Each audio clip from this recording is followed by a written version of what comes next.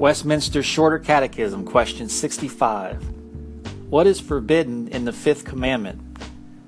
The fifth commandment forbiddeth the neglecting of or doing anything against the honor and duty which belongeth to every one in their several places and relations.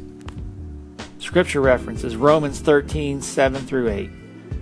Render therefore to all their dues, tribute to whom tribute is due, custom to whom custom, fear to whom fear, honor to whom honor.